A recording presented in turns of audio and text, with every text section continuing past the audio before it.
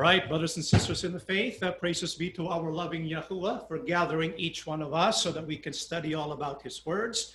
Like what we promised today, we're going to go back to the book of Leviticus, and we are on Leviticus chapter 23, which discusses the feasts or festivals of Yahuwah, our God. Now, there are those who are saying, why bother to study the Old Testament?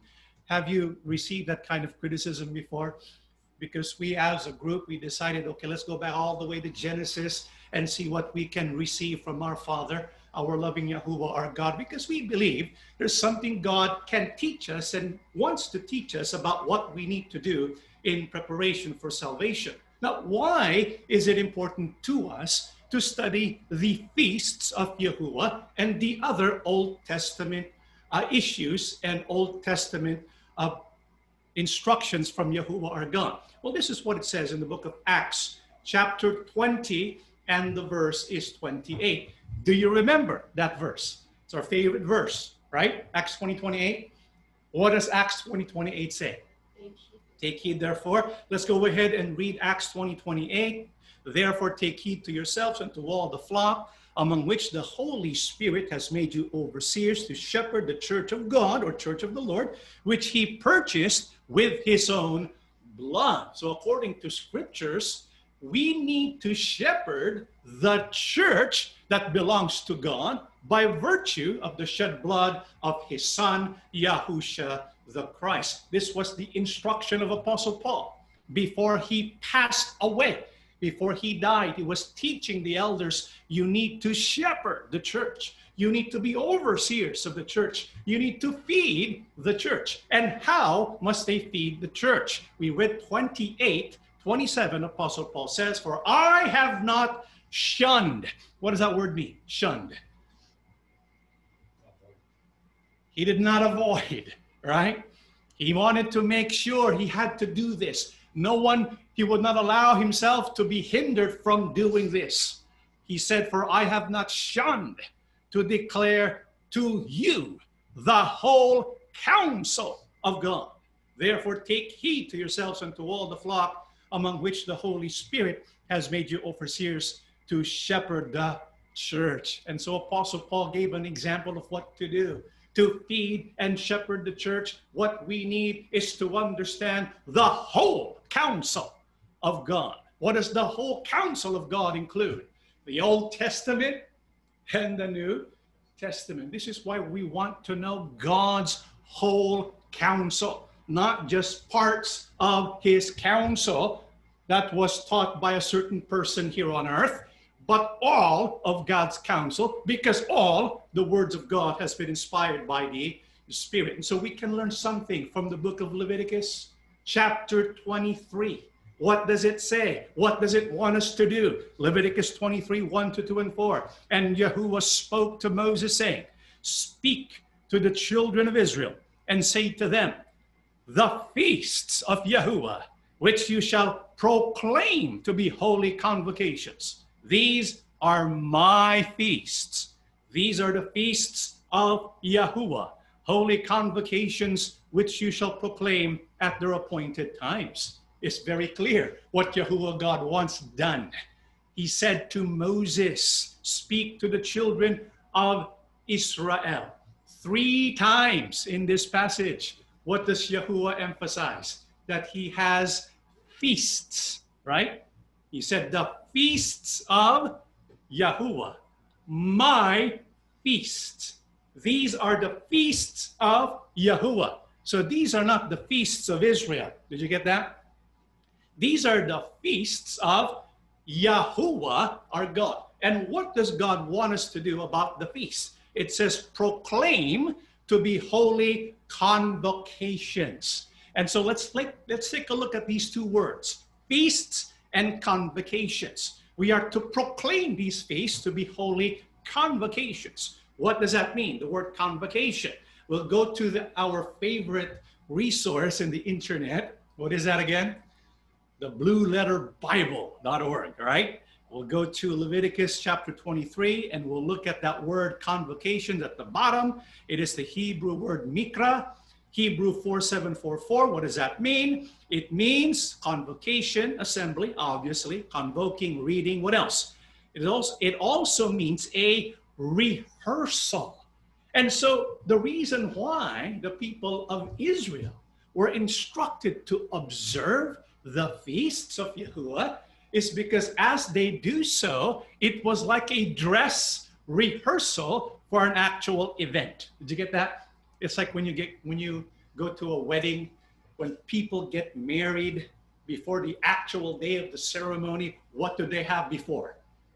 They have a practice. It's called a dress rehearsal. They are rehearsing an actual event that will take place in the future.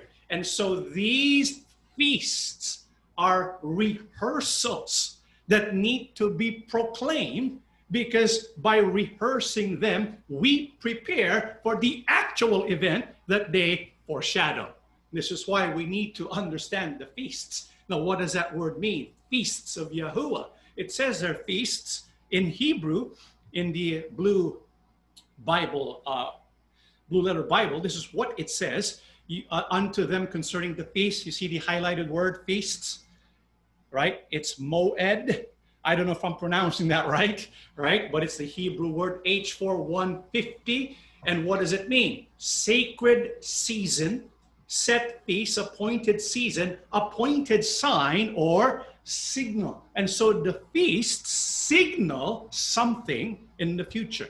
The feast proclaim something. It's also an appointed season. It's an appointed festival or feast from Yahuwah corresponding to a season. Now, the Hebrew people, how did they determine the seasons and the feasts? This is what it says in Genesis 1:14. And God said, let there be lights in the firmament. This was back in the days of creation. Let there be lights in the firmament of the heavens to divide the day from the night, and let them be for signs and seasons and for days and years. A lot of people forget God created the stars, God created the sun and the moon, not only to serve as lights, right?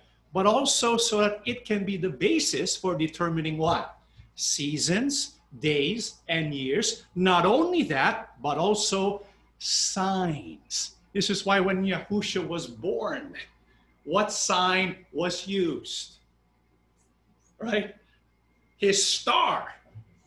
His star was seen. You see, God uses the stars, the firmament, to serve as signs, including signs that we need to prepare for prior to the second advent of Yahushua the Christ. A sign in the heavens was used to prepare the people for the first advent of Yahushua, right? This is why when the wise men saw the star, what did they say? They knew a prophecy was going to be fulfilled. You see, even way back in the book of Genesis, the purpose of these lights not only is to give seasons and days and years, but also signs. This is why the festivals of Yahuwah, they're very powerful because they give a sign.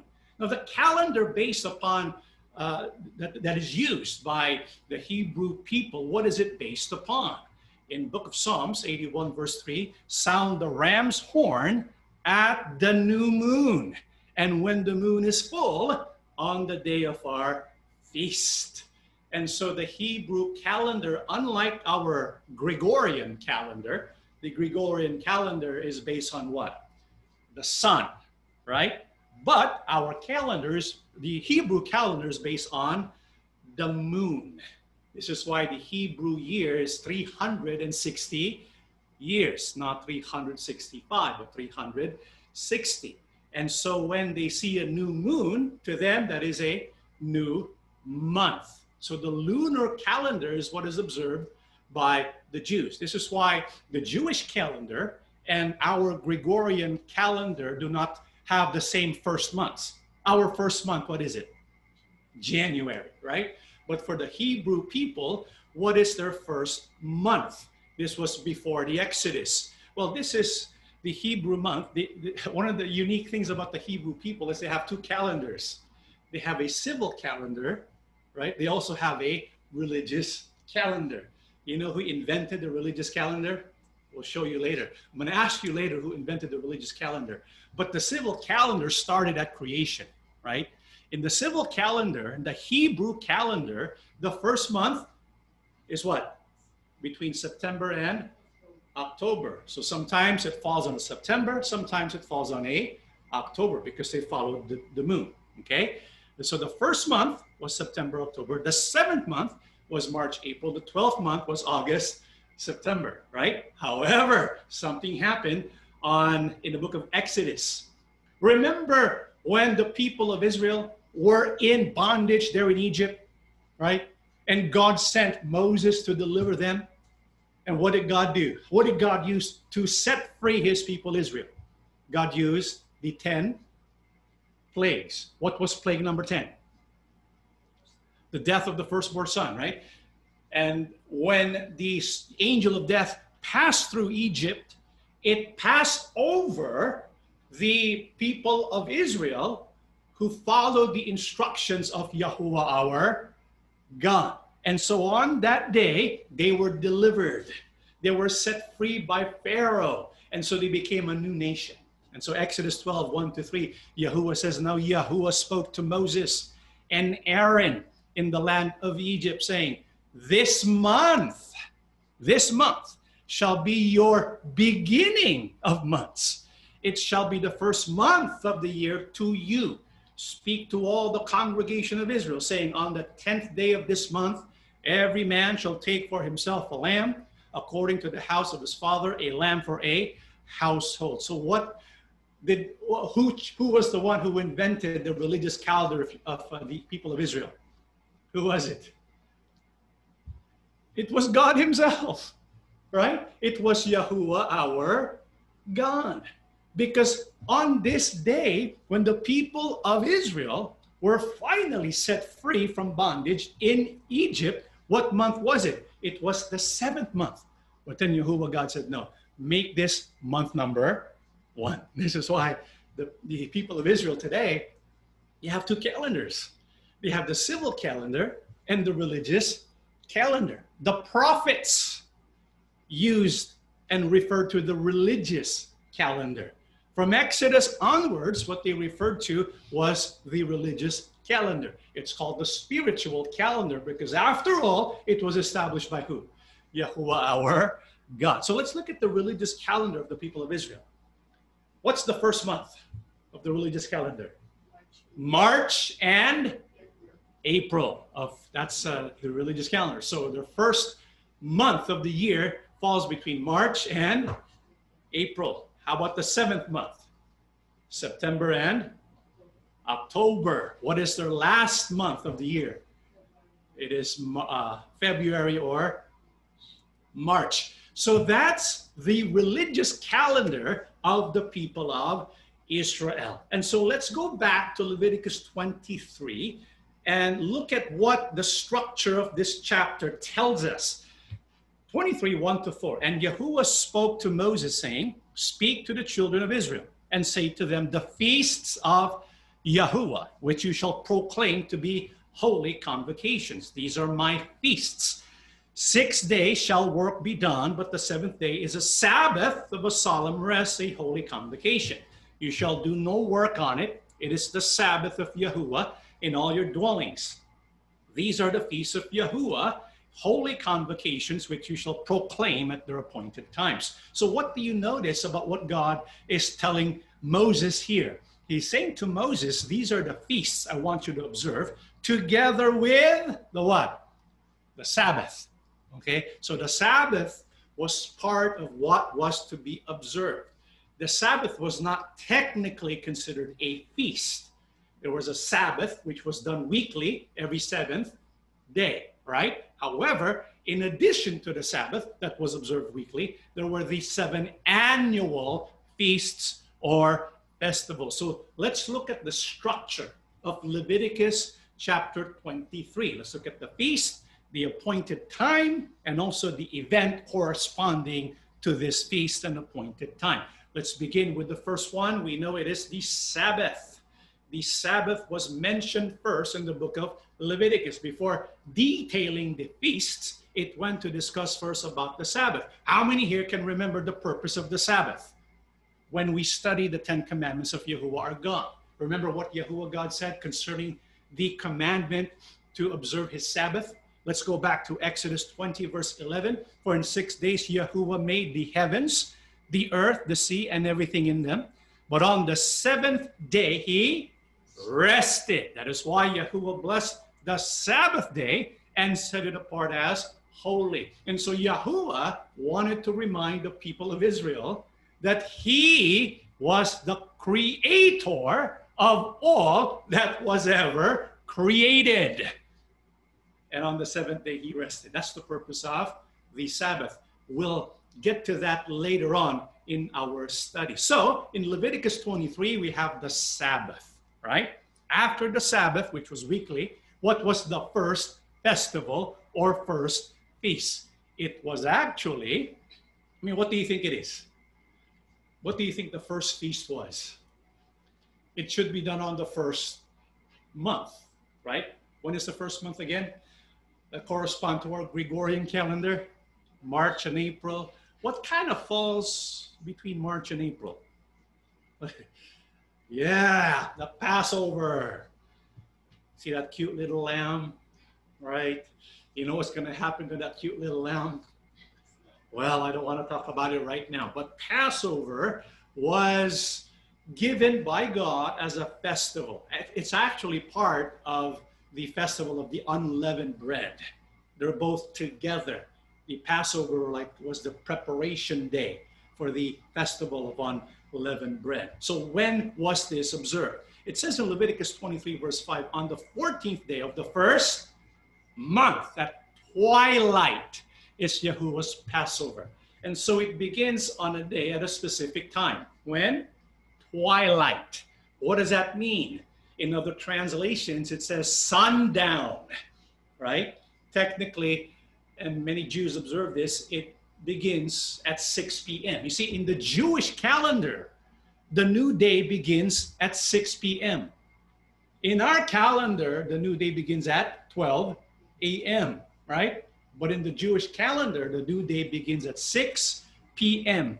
And the new month begins the new moon. And so in Leviticus 23, verse 5, it says on the 14th day of the first month, which is the month of Nisan. You've probably heard that before, right? The month of Nisan. So the 14th day of the first month at twilight is Yahuwah's Passover. Now, for the year 2020, because remember, the lunar calendar, because it's always changing in relation to our calendar, Passover in our calendar is different every year, right? So for 2020, when was Passover observed this year, 2020? April 8th, 2020 was Passover. How about 2021? I don't know. You have to look that up, okay? But Passover for this year, 2020, took place April the 8th. And what is observed? What is the purpose of Passover? Exodus 12, 1 to 3. We talked about this before. Now, Yahuwah spoke to Moses and Aaron in the land of Egypt, saying, this month shall be your beginning of months. It shall be the first month of the year to you. Speak to all the congregation of Israel, saying, on the 10th day of this month, every man shall take for himself a lamb. And so Passover is on the 14th, right? The 14th day of the 7th month. But even before the 14th day, on the 10th day of that month, what does every household do? They select a lamb. And so for 4 days, the lamb is inspected, it's observed, it is prepared. Because on the 14th, what are they going to do with that lamb? 12, 5 to 6, your lamb shall be without blemish, a male of the first year. You may take it from the sheep or from the goats. If you're poor, you couldn't afford a sheep. People of Israel, you can go and get a goat instead. Now you shall keep it until the 14th day of the same month. Then the whole assembly of the congregation of Israel shall kill it at twilight. And so what are they going to do with that lamb? That cute lamb, that cute, pure, innocent lamb on the 14th day. What are they going to do with it? They're going to kill it. You see, Yahuwah wanted to tell the people of Israel that sin and atonement for sin is a big deal. An innocent person is going to be killed because so that they can atone for sins. And so the purpose of the Passover was to remind the people of Israel what they experienced when they were set free from from bondage in Egypt. Do you know why it's called Passover? Why is it called Passover? Because when the angel of death passed throughout Egypt, God gave instructions to Moses at twilight on the 14th, right? What were they supposed to do? Kill a lamb, dip the lamb with the blood of the lamb with some, you get hyssop, dip it, and then put it on the door frames of every household.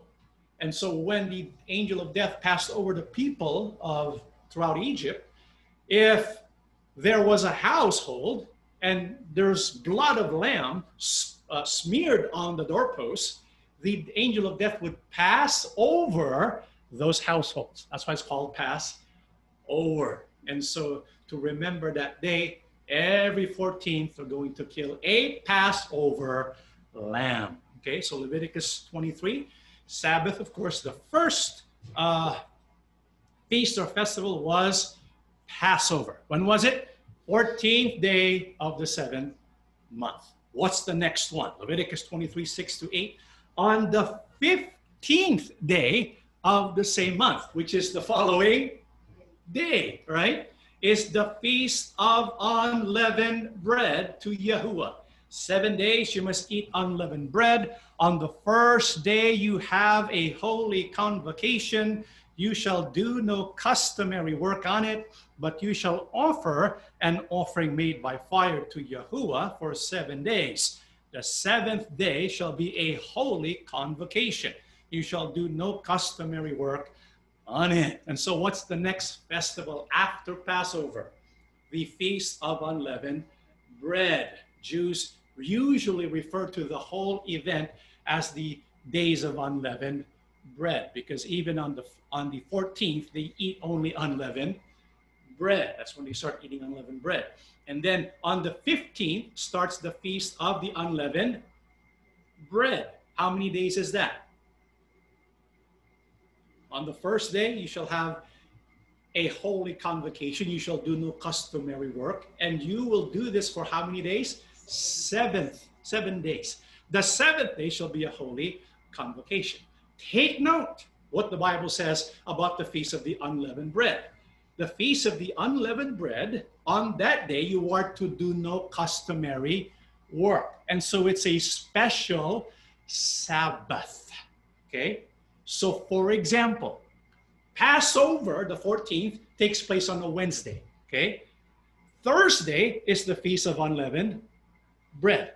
That Feast of Unleavened Bread is recognized as a Sabbath, because the word Sabbath does not mean Saturday. It means rest. Okay, so in the Hebrew, in the biblical culture of the people of God, even a non-Saturday can be a Sabbath, like the Feast of the Unleavened Bread. Some days are called special Sabbaths or high Sabbaths, since they do not fall on a Saturday. The Feast of Unleavened Bread is a special Sabbath. So 14th, 15th. Now during this year, 2020, when was the Feast of Unleavened Bread? April 9, 2020. Okay, so we have the Passover, and then the Feast of Unleavened Bread. What happens next? What's the next festival? Let's read Leviticus 23, 9 to 12. And Yahuwah spoke to Moses, saying, speak to the children of Israel, and say to them, when you come into the land which I give to you, and reap its harvest, then you shall bring a sheaf of the first fruits of your harvest to the priest. He shall wave the sheaf before Yahuwah to be accepted on your behalf. On the day after the Sabbath, the priest shall wave it, and you shall offer on that day, when you wave the sheaf, a male lamb of the first year without blemish as a burnt offering to Yahuwah. So what's the next feast or festival? Well, the Bible says that when you first enter the promised land, which did not happen until Joshua's time, right? This is what they're supposed to do. Afterwards, when are they to observe this festival? The Bible says the day after the Sabbath. And so you have Passover, you have unleavened bread, and afterwards the first Saturday, right? And after that day, the day after the Sabbath, you will have the first fruits. You get that? Why is it called the first fruits? Because we need to understand the Hebrew calendar is based on the lunar calendar. It's also based on agriculture, sowing and reaping or harvesting. When you have a harvest, the first fruits means the first produce, right? The first set of goods that come out from the land. You dedicate that to who? Yahuwah our God. Because normally, if you are an agriculturist and you have like a plot of land and you sow and reap, first you have like a first fruit, right? And you have like the main harvest in the middle. And then you have like leftovers. It's called gleanings that you give to the poor.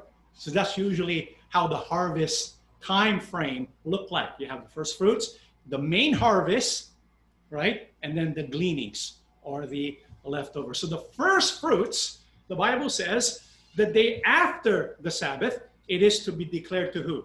Yahuwah our God. And so what are they supposed to do on the first day after the Sabbath? They're supposed to get a sheaf, a bundle of wheat, a bundle of grain, and wave it to Yahuwah our God. Did you get that? That's what they're going to do. This is called the Feast of First Fruits. And for this year, 2020, it will happen April the 12th, which is always going to be a Sunday. Why? Because it's always after the Sabbath, the seventh Sabbath. Okay, so April the 12th. And so what we have so far, we have the Passover, the Feast of Unleavened Bread, the Feast of First Fruits. What is the next festival? Well, let's read Leviticus 23:15 to 16. So after first fruits, because in first fruits, the people of God basically gave the first produce to God as a gift, right? What do you think the next feast is about? Let's find out. 23:15 and 16. And you shall count for yourselves from the day after the Sabbath, from the day that you brought the sheaf of the wave offering, even 7 Sabbaths shall be completed. Count 50 days to the day after the 7th Sabbath. Then you shall offer a new grain offering to Yahuwah. And so when, after the first fruits, the first crops were dedicated to the Father, to Yahuwah our God, the next bunch of crops, that belongs to who? The people of Israel, the people of God. They get to enjoy the bounty from the land. And so in the first fruits ceremony, they were to give the first produce of the land as a gift to God. In the feast, the next feast, God allows them to receive as a gift what the land produces. This is the main harvest. When does this take place? 50 days from the first fruits. This is why it's also called Pentecost or Shavuot. Shavuot because it's 7 sevens, 7 weeks plus 1, right? So it's called Feast of Weeks, Feast of Harvest, because this was the main harvest, Yahuwah's gift through the land to be enjoyed by the people of Israel. 50 days from the Feast of First Fruits. When does this happen? May 31st, 2020. So if you count from not August, but April 49 days or 50 days.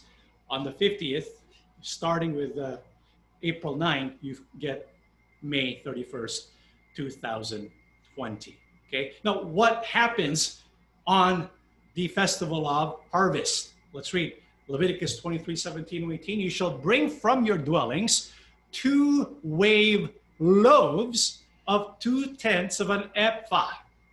They shall be of fine flour. They shall be baked with leaven. Interesting.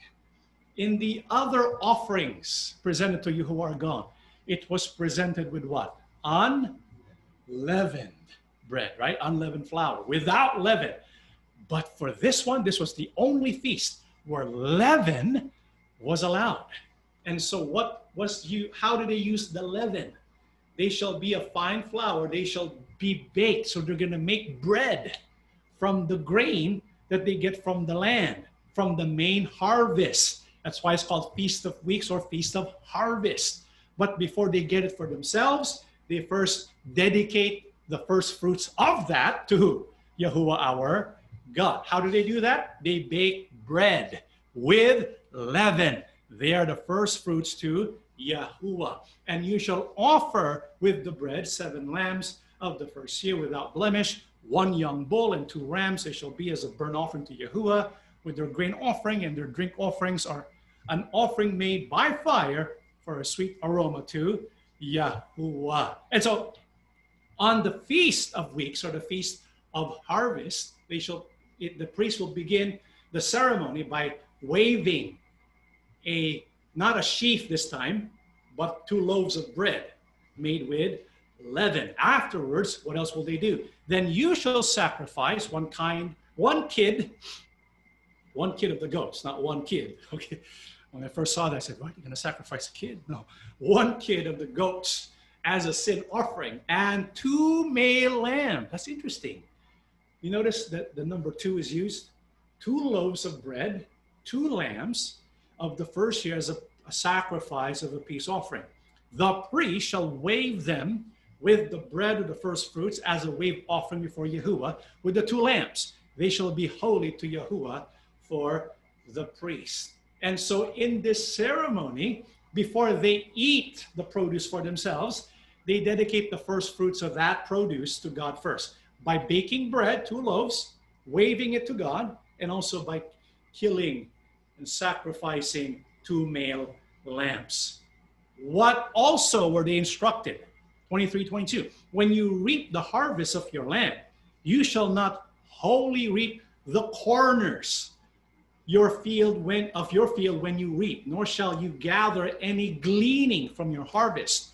You shall leave them for the poor and for the stranger. I am Yahuwah your God. And so the Bible says when you're harvesting your crops, make sure the corners, the leftover, the parts that are not in the middle, the main core of the harvest, you leave that for the poor. And Yahuwah says, because I am Yahuwah your God. So God is telling us we should have the same concern for those who are poor. So far we have the Passover, the Feast of the Unleavened Bread, the Feast of the First Fruits, and the Feast of Harvest, or Feast of Weeks, called Pentecost. Okay, what happens next? Leviticus 23:23-25. Then Yahuwah spoke to Moses, saying, speak to the children of Israel, saying, in the 7th month, on the first day of the month, you shall have a Sabbath rest, a memorial of blowing of trumpets, a holy convocation.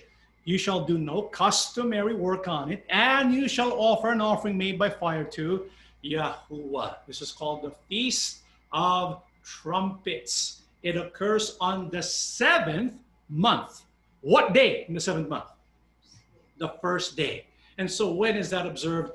In 2020, September 19, 2020. And so that's next month, right? Practically next month is the Feast of Trumpets. You know, sometimes when you're watching Game of Thrones, remember what they say? What do they say in Game of Thrones? Winter is coming. You know, I think the Bible's telling us we should have in our minds, autumn is coming. Look, the Feast of Trumpets. When is that for this year, 2020? September 19, 2020. Well, why is that a big deal? Well, we'll tell you later. But what is this all about? What were the trumpets used for in Bible times anyways? Let's read Numbers 10, 1 and 2. Then Yahuwah spoke to Moses, saying, make 2 silver trumpets for yourself. You shall make them of hammered work. You shall use them for calling the congregation and for directing the movement of the camps. Also, in the day of your gladness, in your appointed feasts, and at the beginning of your months, you shall blow the trumpets over your burnt offerings and over the sacrifices of your peace offerings. And they shall be a memorial for you before your God. I am Yahuwah, your God. However, so the use of the trumpets has many purposes, right? It is used when at the beginning of an appointed feast, the beginning of months, during sacrifices, so on and so forth. However, on the day of the Feast of Trumpets, it is blown many times because of a reason and a purpose. We'll let you know later on. Now, so far we have the Passover, the Feast of Unleavened Bread, the Feast of First Fruits, Feast of Weeks or Pentecost. Next we have the Feast of Trumpets. And so during the Feast of Trumpets, trumpets are blown many times because it is announcing a special day for the people of Israel. And we talked about this before. It's perhaps the most special day in all of the feasts of the people of Israel. What is that? Leviticus 23, 26 to 28. And Yahuwah spoke to Moses, saying, also, the 10th day of this 7th month. And so it's still the same month, right? You notice the first 3 feasts all occurred in the same month. And the next 3 feasts, the last 3 feasts also, the last 3 feasts also occur on the same month. Okay? And so on the 10th of this 7th month shall be the day of atonement. We discussed this before. I think it was last Bible study, or was that 2 Bible studies ago? Yeah, we discussed the Day of Atonement. It shall be a holy convocation for you. You shall afflict your souls. Very strange. And offer an offering made by fire to Yahuwah. And you shall do no work on that same day, for it is the Day of Atonement, to make atonement for you before Yahuwah, your God. And so the first day of the 7th month is the Feast of Trumpets. On the 10th day, it is the special day of Yom Kippur, the Day of Atonement. On the Day of Atonement, the high priest, what does he get to do? He gets to go to the most holy place and offer a sacrifice to cleanse himself and to cleanse the people of Israel. We talked about what that pointed to, the sacrifice of Yahusha HaMashiach. It is on Yom Kippur, the Day of Atonement is the only day the high priest can go to the most holy place. And for this year, that is on September 28, 2020. And on that day, they were supposed to afflict their souls.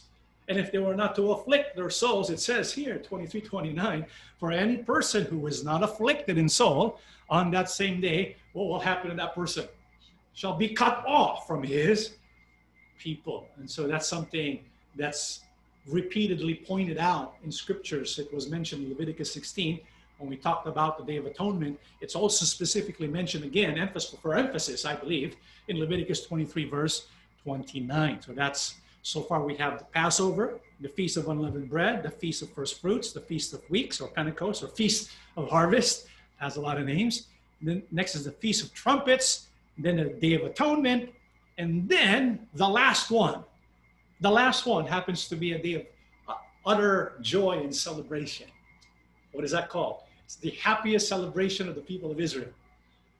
The happiest feast that they have. And it's reserved for the last one. What is that?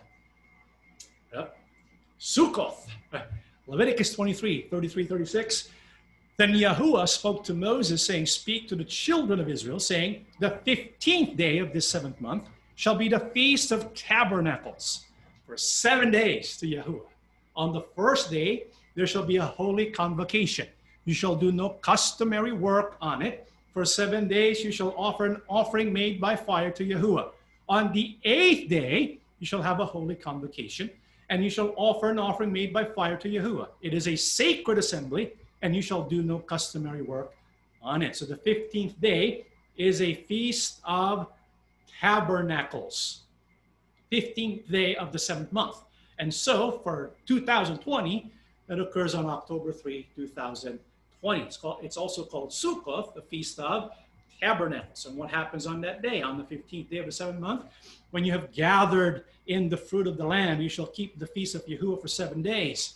On the first day, there shall be a Sabbath rest, and on the 8th day, a Sabbath rest as well. And you shall take for yourselves on the first day of the fruit of beautiful trees, branches of palm trees, and boughs of leafy trees, and willows of the brook, and you shall rejoice before Yahuwah your God for 7 days. It's a day of joy.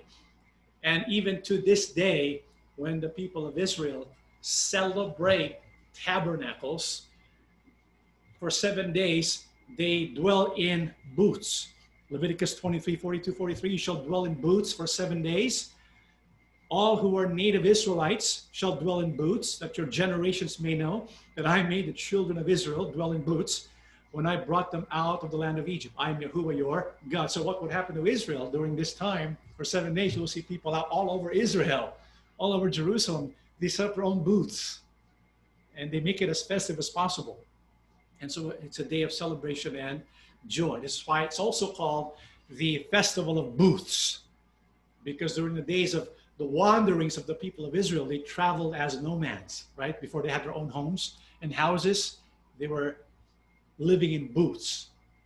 Each family had like a booth, like a tent.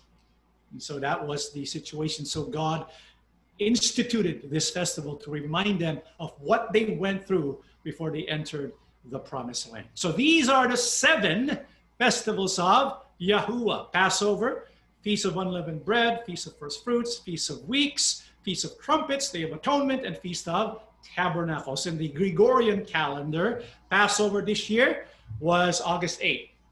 Okay, that's a Wednesday. And then the following day, the Feast of Unleavened. Oh, April. Did I say August? Oh, I'm sorry. I'm in an August mind frame. So April 8, Passover. April 9, Feast of Unleavened Bread. When is Sabbath? The 11th. One day after the Sabbath, you got the Feast of First Fruits. When is the Feast of Weeks? Pentecost. Pente means 5, 50 days from first fruits. So 50 days from first fruits takes you to May. May 31st, 2020. And then the next set of feasts on the 19th, the Feast of Trumpets. And then on the 10th day of that month, the 7th month, is the Day of Atonement. And lastly, on the 15th day of that month is the Feast of Tabernacles. So why are we talking about the feasts? We know it is a rehearsal, right? And Apostle Paul mentioned something about this rehearsal. What is that? Colossians 2, 16 and 17.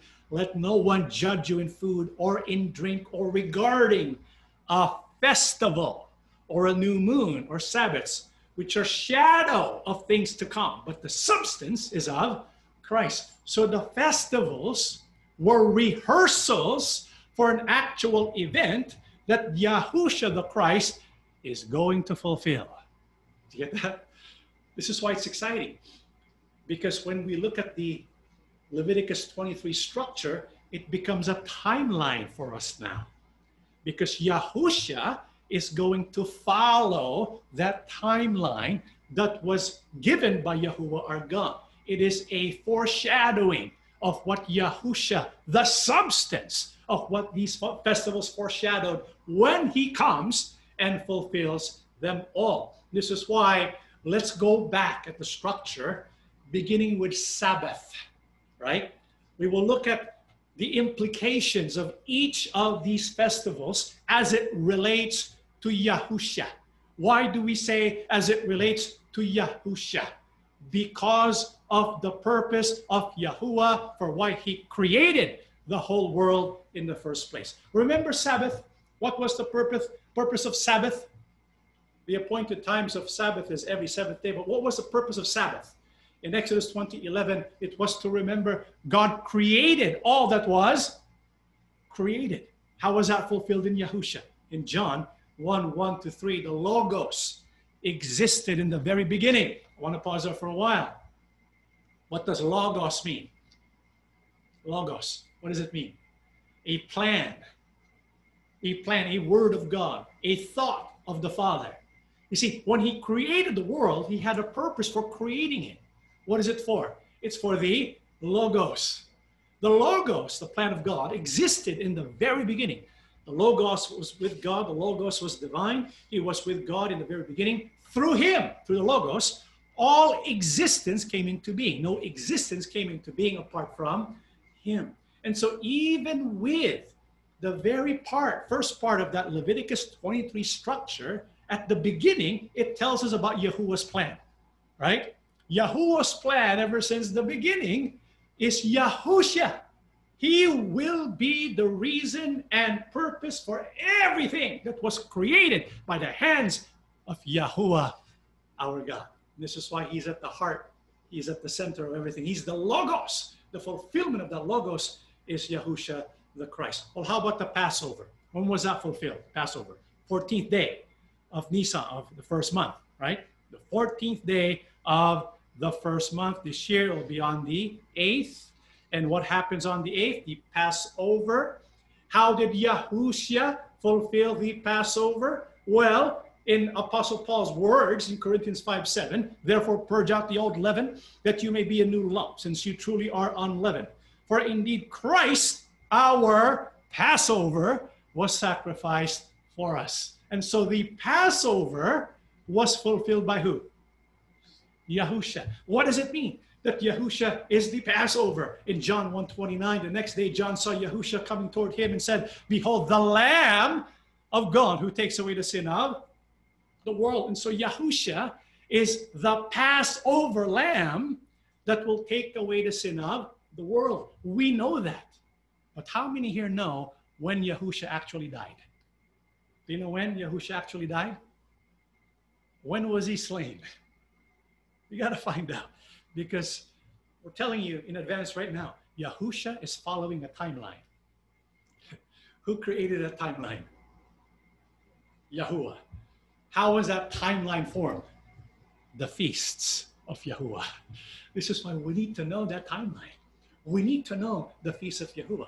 Take a look at this. John 19:14-16. Now it was the preparation day of the Passover, and about the 6th hour.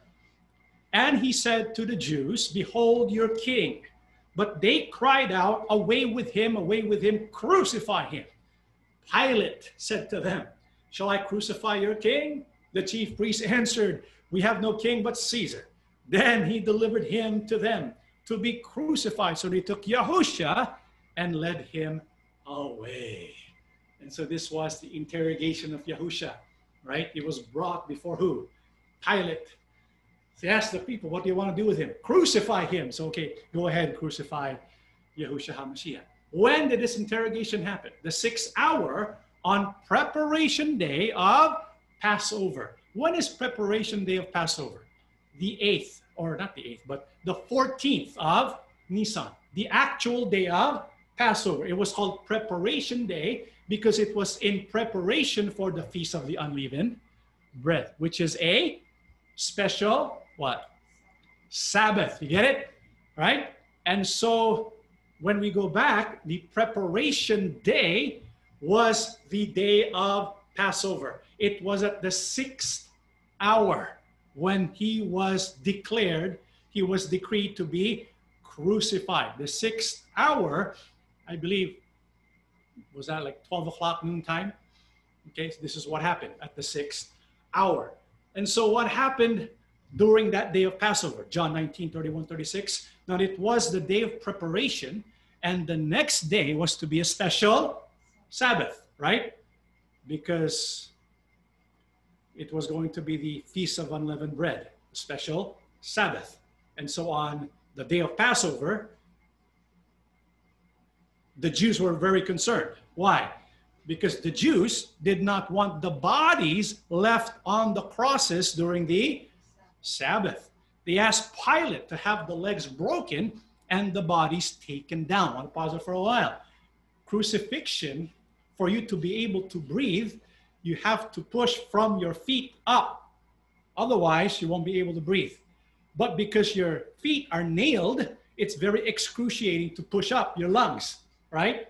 And so to expedite the death, which is what they want to do, because they want to take the bodies out before 6 p.m., the beginning of the new day, right? They wanted to take the bodies out before Passover finishes. What do they do to expedite the death? They break the legs. That way they can no longer lift themselves up to breathe. So that was the plan. And so this is what they did. The soldiers therefore came and broke the legs of the first man who had been crucified with Yahusha, and then those of the other. But when they came to Yahusha and found that he was already dead, they did not break his legs. Instead, one of the soldiers pierced Yahusha's side with a spear, bringing a sudden flow of blood and water. The man who saw it has given testimony, and his testimony is true. He knows that he tells the truth, and he testifies so that you may also believe. These things happened so that the scripture would be fulfilled. Not one of his bones will be broken.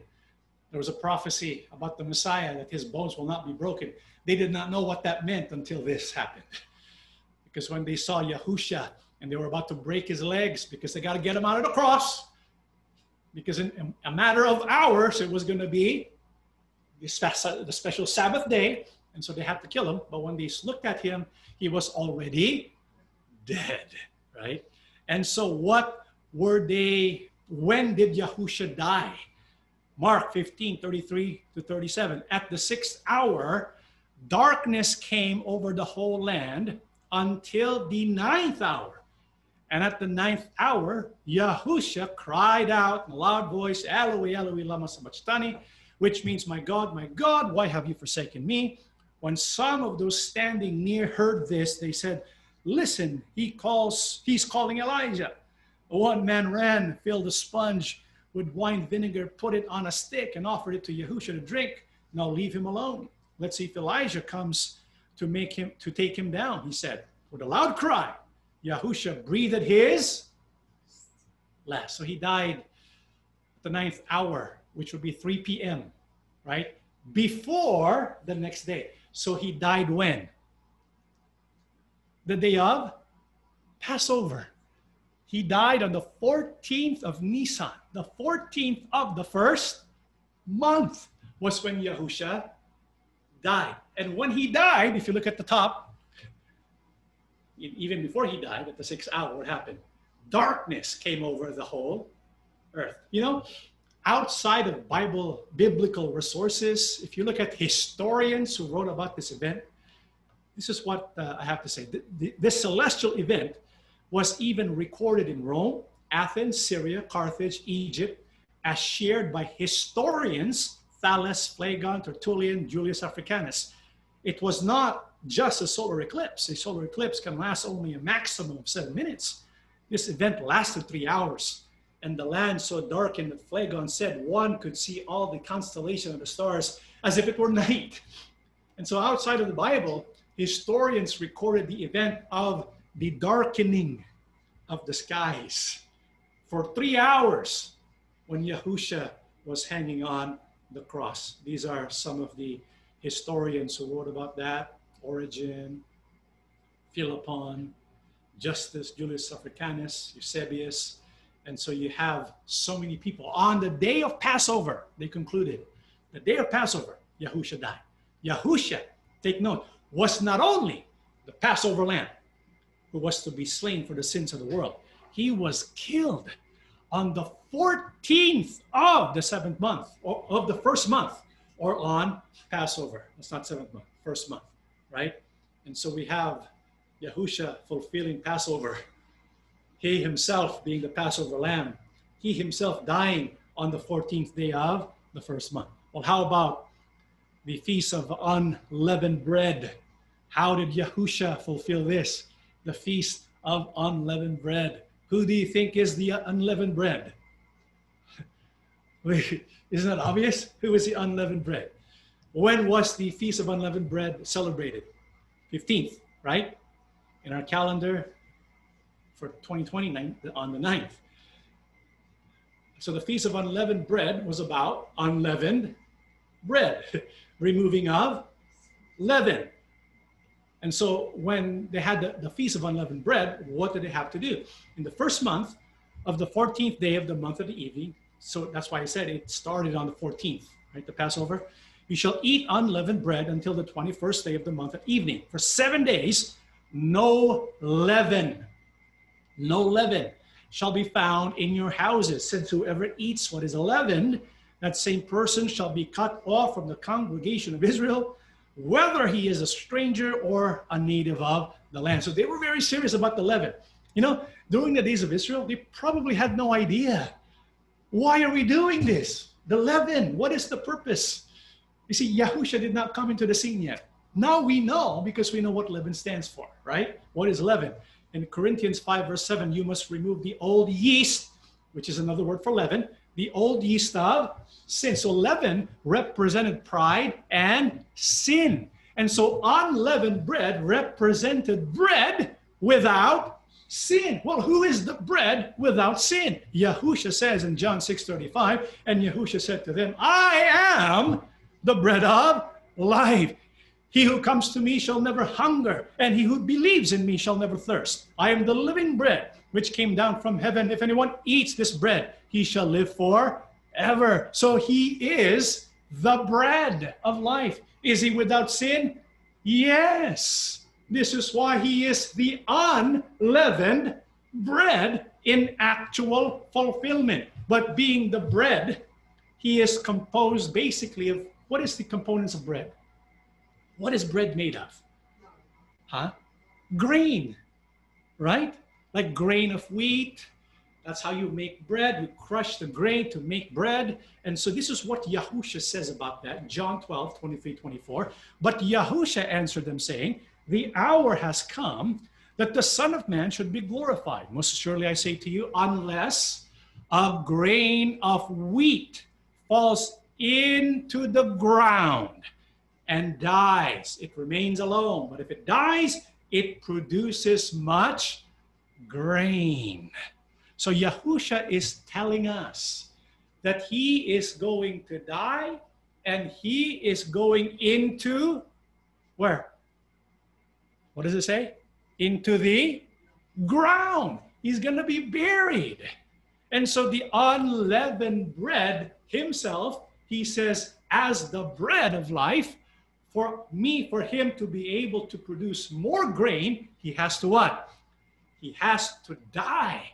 And so the unleavened bread was alluding to the burial of the grain that is Yahusha. He is the first grain that has to be taken into the earth. This is why the Jews were scrambling to make sure to remove the people hanging on the cross, remove them from the cross and bury them. Why? There was a law of Yahuwah concerning that. In Deuteronomy 21, 22, 23, if a man has committed a sin deserving of death, and he is put to death and you hang him on a tree.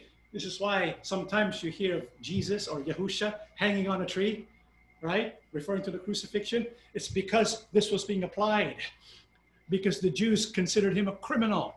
And so he was hung on a tree, he was hung on a cross. His body, however, shall not remain overnight on the tree. You get that? It will not remain overnight on the tree, but you shall surely bury him that day, so that you do not defile the land which Yahuwah, your God, is giving you as an inheritance. For he who is hanged is accursed of God. So Yahusha died at 3 p.m.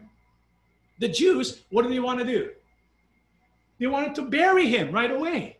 They wanted to bury him right away. And so Joseph of Arimathea, what did he request? Knowing this, he had leverage, knowing that the Jews wanted to get rid of the body.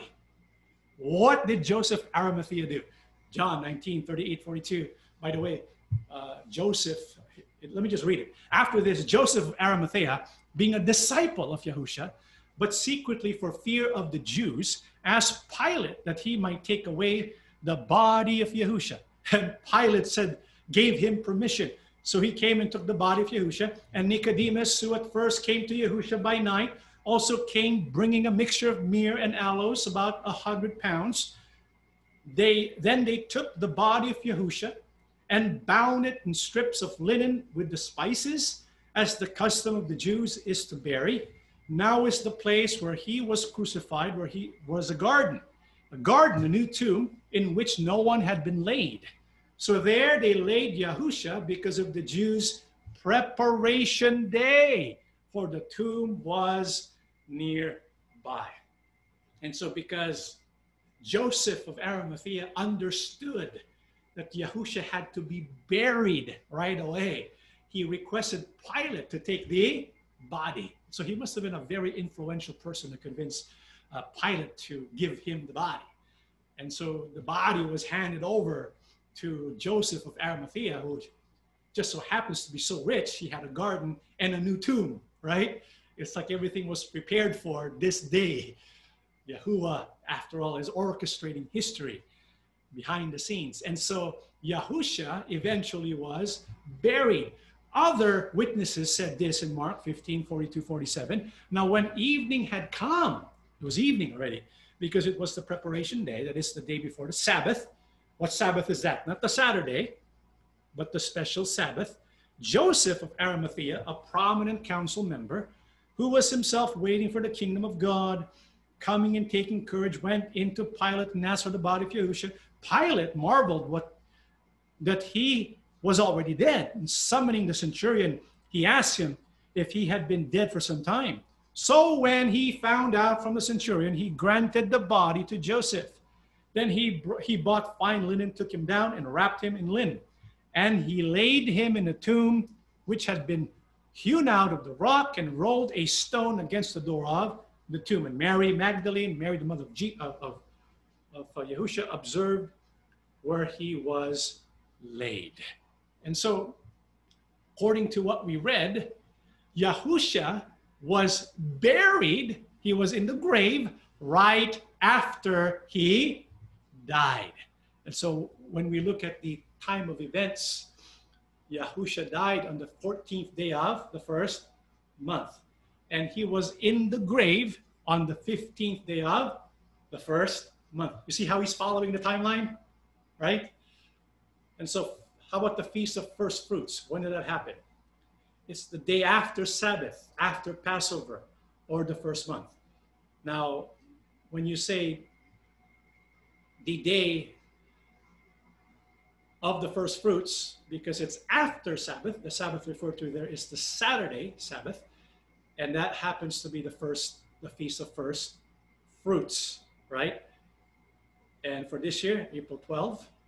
However, when was this going to happen? In Leviticus 23, 9 to 12, the Feast of First Fruits. When does this happen?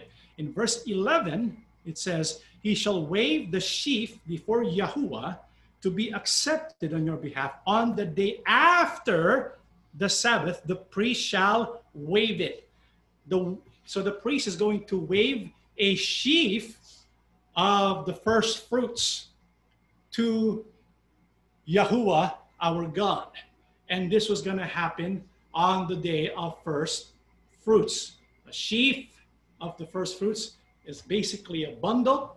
It's one bundle that the priest is going to offer to Yahuwah, our God. He's going to wave it like this. And so it's like presenting it to Yahuwah, our God.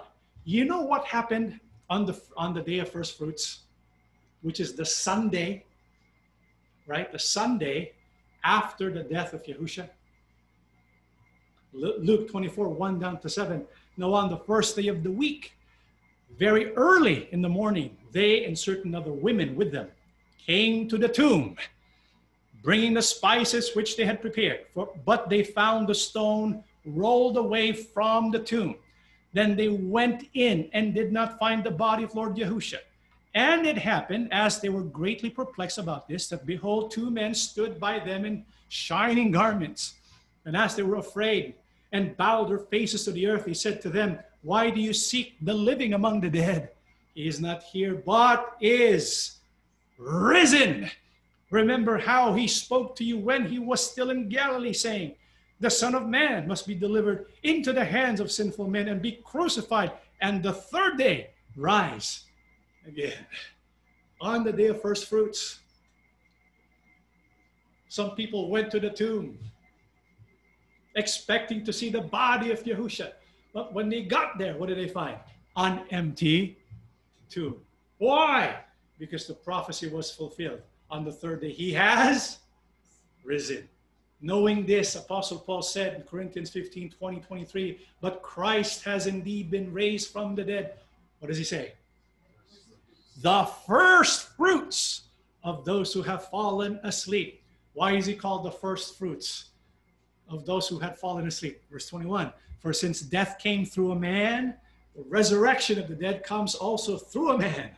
For as in Adam all die, so in Christ all will be made alive, but each in his own turn, or each in his own time. Christ, the first fruits. Then when he comes, those who belong to him. And so Yahusha was called the first fruit because he was the first to be resurrected, never to die again. And because he resurrected, never to die again, those who belong to him will also experience the same resurrection. This is why when we look at Yahusha and the festivals, Yahusha died on the 14th day of the first month. He was in the grave the 15th day of the first month.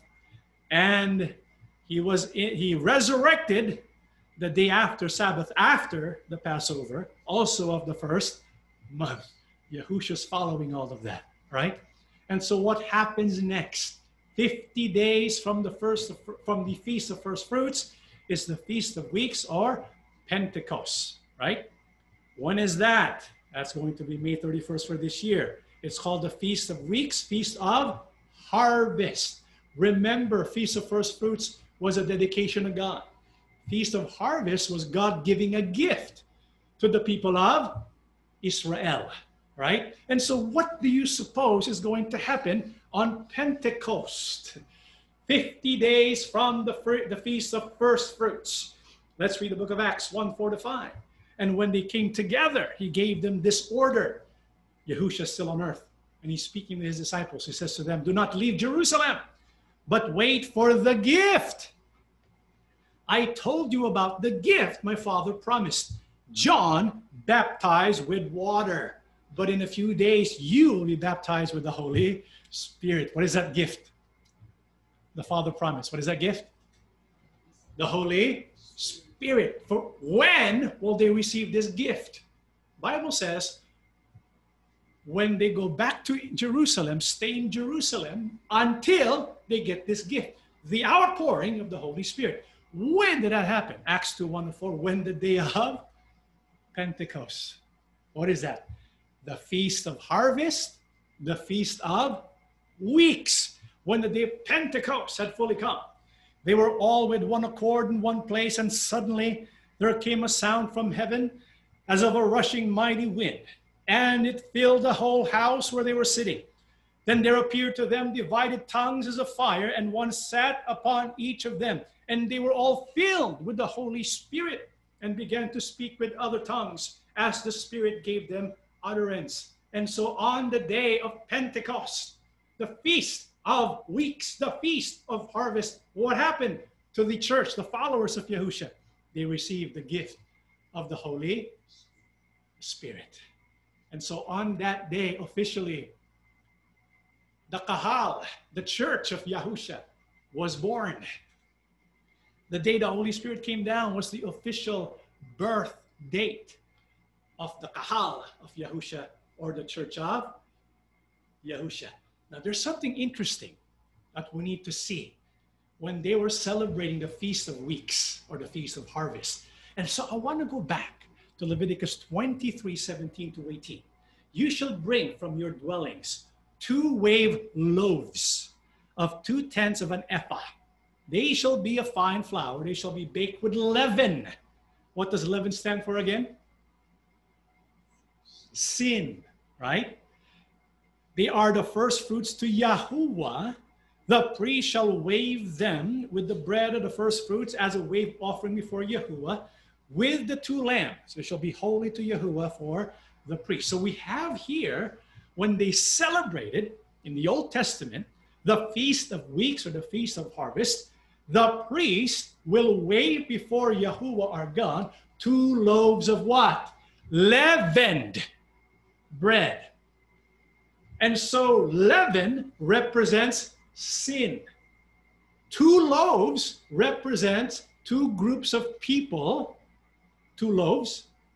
2 loaves, 2 groups of people who are with leaven or with what? Sin. Remember, on first fruits, the priest would wave what? A sheaf of grain to Yahuwah, the first fruits, right? 1 sheaf. But the 2 will be made 1, right? The 2 leavened eventually will be raised to Yahuwah as sinners and received as 1 through Yahusha. What do you think that represents?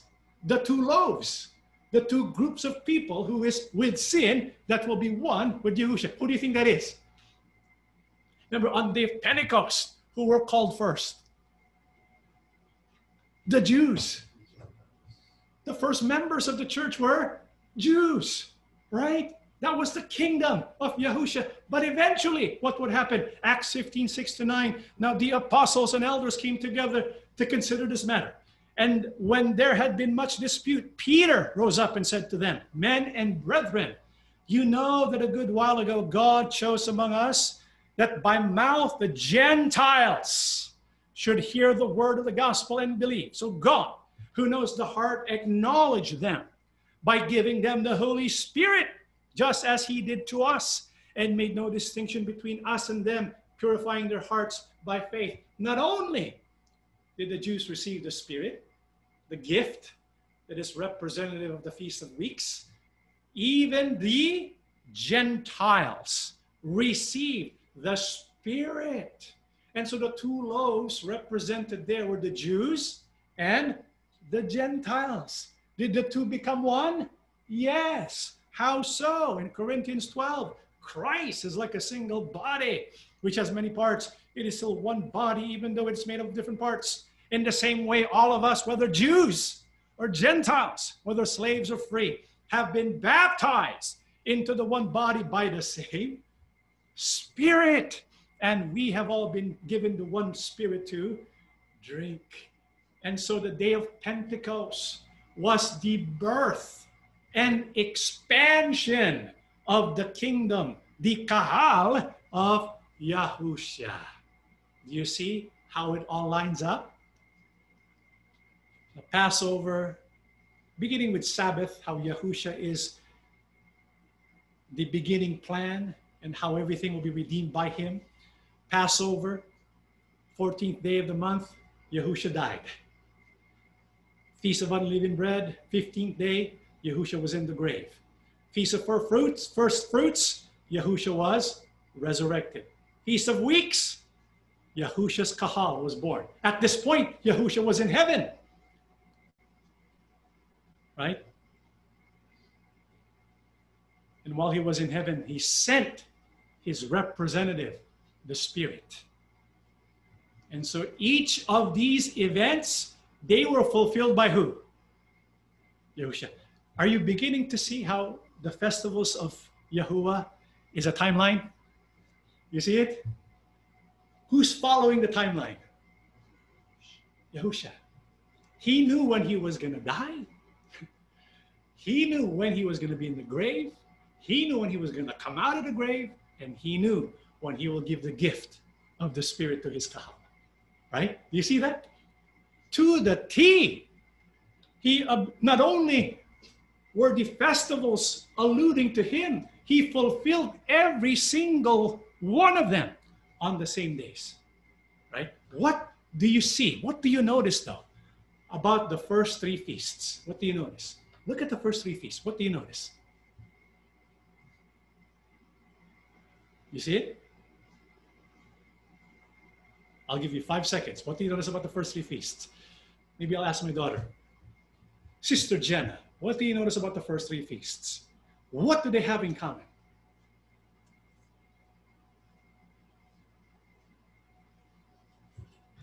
Huh? Let's ask my son Brent. What do they have in common? Same month. It all happened in the first month. Right? 14th, 15th, and the Sabbath after Passover. It all happened on the first month. Why is that important? Because it's distinct from the last, from the other festivals. What do you notice about the last three festivals? What do you notice about the last three festivals?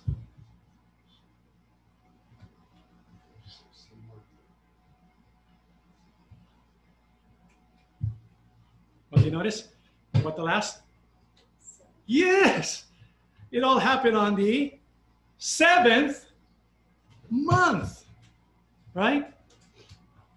And what do you notice about the three festivals, the first three festivals and the last three festivals? First,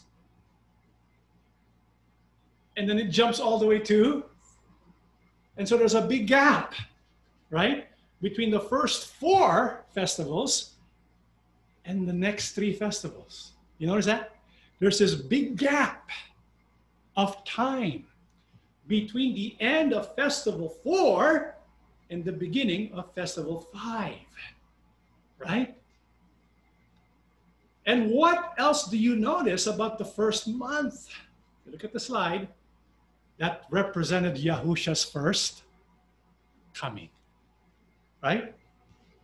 And so, what do you think the Feast of Trumpets, the Day of Atonement, the Feast of Tabernacles allude to?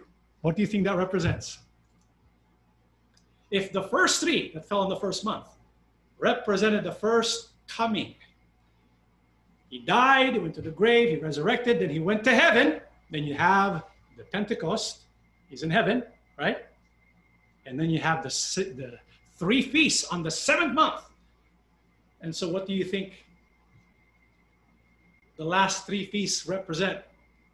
Yep, could be the second coming. Yahushua fulfilled each of these events in the first four festivals on the same day, on the exact date when they were observed. Did you notice that? And so what does that mean? We should be preparing for the Feast of Trumpets, the Day of Atonement, the Feast of Tabernacles. What do you think? I think we need to study that.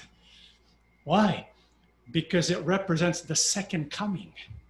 Yahushua will fulfill the next three at his second coming. This is why we need to understand all about these last three feasts. Remember, these are rehearsals for the actual event. The first four were rehearsed in the Old Testament, and at the start of the New Testament, the rehearsal became actual when Yahushua died, when Yahushua went to the grave, and when Yahushua resurrected, and Yahushua has given his spirit to his kahal. It was all fulfilled sequentially, one after the other. And so we can assume, again, it's an assumption, that the next three festivals will also be fulfilled by Yahushua HaMashiach. This is why Yahushua said in the book of Luke, we're almost done, 21, 34, 36, but take heed to yourselves, lest your hearts be weighed down. And Luke 21 is about the day of the end, about the day of his coming. If you read Luke 21, it's all about what's going to happen right before he comes back. He says, but take heed to yourselves, lest your hearts be weighed down with carousing, drunkenness, and cares of this life, and that day come on you unexpectedly, for it will come as a snare on all those who dwell on the face of the whole earth. Watch, therefore, and pray always that you may be counted worthy to escape all these things that will come to pass and to stand before the Son of Man. Yahushua says, when he will come back, for some people, it will be a snare. Why? Because they were not expecting it. You see that? What does that mean? There are people who are expecting it. And so what does Yahushua instruct us to do? He says, watch. Watch. Yahushua is telling his disciples to watch for his return. But how can we watch for his return? What does that mean? That we watch for the return of Yahushua HaMashiach. Thessalonians 5:1-4. But concerning the times and, what does it say? The seasons. What is that in reference to? The feasts of Yahuwah. Apostle Paul says, but concerning the times and the seasons, brethren, you have no need that I should write to you. I want to pause it for a while. Apostle Paul is assuming his audience already know about what? The festivals, right? Apostle Paul says, I have no need to write to you about that. You already know that. And so he wants us to know it. This is why it's good to know the whole counsel of God. This is why we need to understand the festival of Yahuwah, because it's a timeline. It's a timeline that continues even to this very day. This is why Apostle Paul says in verse 2, for you yourselves know perfectly that the day of the Lord so comes as a thief in the night. For when they say peace and safety, then sudden destruction comes upon them, as labor pains upon a pregnant woman, and they shall not escape. But you, brethren, because you know the times and the seasons, because you know the festivals, you know it's a timeline. Apostle Paul says, but you, brethren, are not in darkness, so this day should not overtake you as a thief. This is why for people who understand the timeline, who know the time and the seasons, we can watch, we can expect, we can watch for the return of Yahushua, because he will fulfill that timeline. What's the proof? He fulfilled the first 4, which means he's likely going to fulfill the next 3. When is the next 3? The 7th month? September. In September, I'm not saying it's going to be this September, right? I'm just saying in 2020, we should be watching. We should be watchful. Feast of Trumpets for this year is September 19th. Day of Atonement is September 28th. And October the 3rd is the Feast of Tabernacles. Again, Yahushua says, take heed therefore to yourselves, that day come on you unexpectedly. For it will be a snare for many people. But verse 36, watch, therefore, and pray always that you may be counted worthy to escape all these things that will come to pass and to stand before the Son of Man. Here's my question. What's going to happen on the Feast of Trumpets, Day of Atonement, Feast of Tabernacles? What does that mean? We'll answer that in our next Bible History Project. And I cannot wait to share with you what the Bible tells us about the last day events. We're going to look at Daniel. We're going to look at Yahushua when he said the day of desolation, right? Remember that? We're going to look at the kingdom and the millennium of Yahushua, and we're going to see how all this plays out and how we can fully prepare ourselves for the second advent of Yahushua HaMashiach. We don't want you to miss the conclusion, well, not the conclusion, but the next portion, the next part of our study, as we look deeply at how Yahushua is going to fulfill, according to the prophecy, how Yahushua is going to fulfill the festivals that was outlined in Leviticus 23. You know, Leviticus 23 is the key. Understanding the feasts unlocks the prophecies in the prophets and also the book of Revelation. You cannot understand Revelation, you cannot understand the prophets unless you know the feasts of Yahuwah. They unlock so many mysteries, and we will share you what it will be unfolding in the coming days ahead. So we do wish that you will share this Bible study with others, and come back next week for our Bible study. Let us all, let us stand, and we shall pray together. Loving Abba, Yes. merciful and almighty Yahuwah our God, Amen. thank you so much because you have blessed us with wisdom. Yes. Your whole counsel Yes. is indeed needed for your people to learn, Yes. to anticipate your works that are upcoming, that we can receive the promise of your everlasting life. Thank you for sharing with us Yes. through your book and through your spirit Yes. what we need to know to prepare ourselves fully. Amen. Yahushua HaMashiach, we worship you as well. Yes. When we look around us, we see so many events unfolding. Yes. Many of us say to ourselves, could this be the end? Yes. It could be. And so we are preparing ourselves at all times because you said you can come at any time. Yahushua, you have fulfilled the timeline. Yes. We know that you want us to prepare and to keep watching for you. Yes. Help us to do just that, to place our focus on you Yes. always in our life. Amen. Father, thank you so much. Help us to be understanding of your will. Yes. Help us to fulfill them and to prepare ourselves for the great day of our salvation.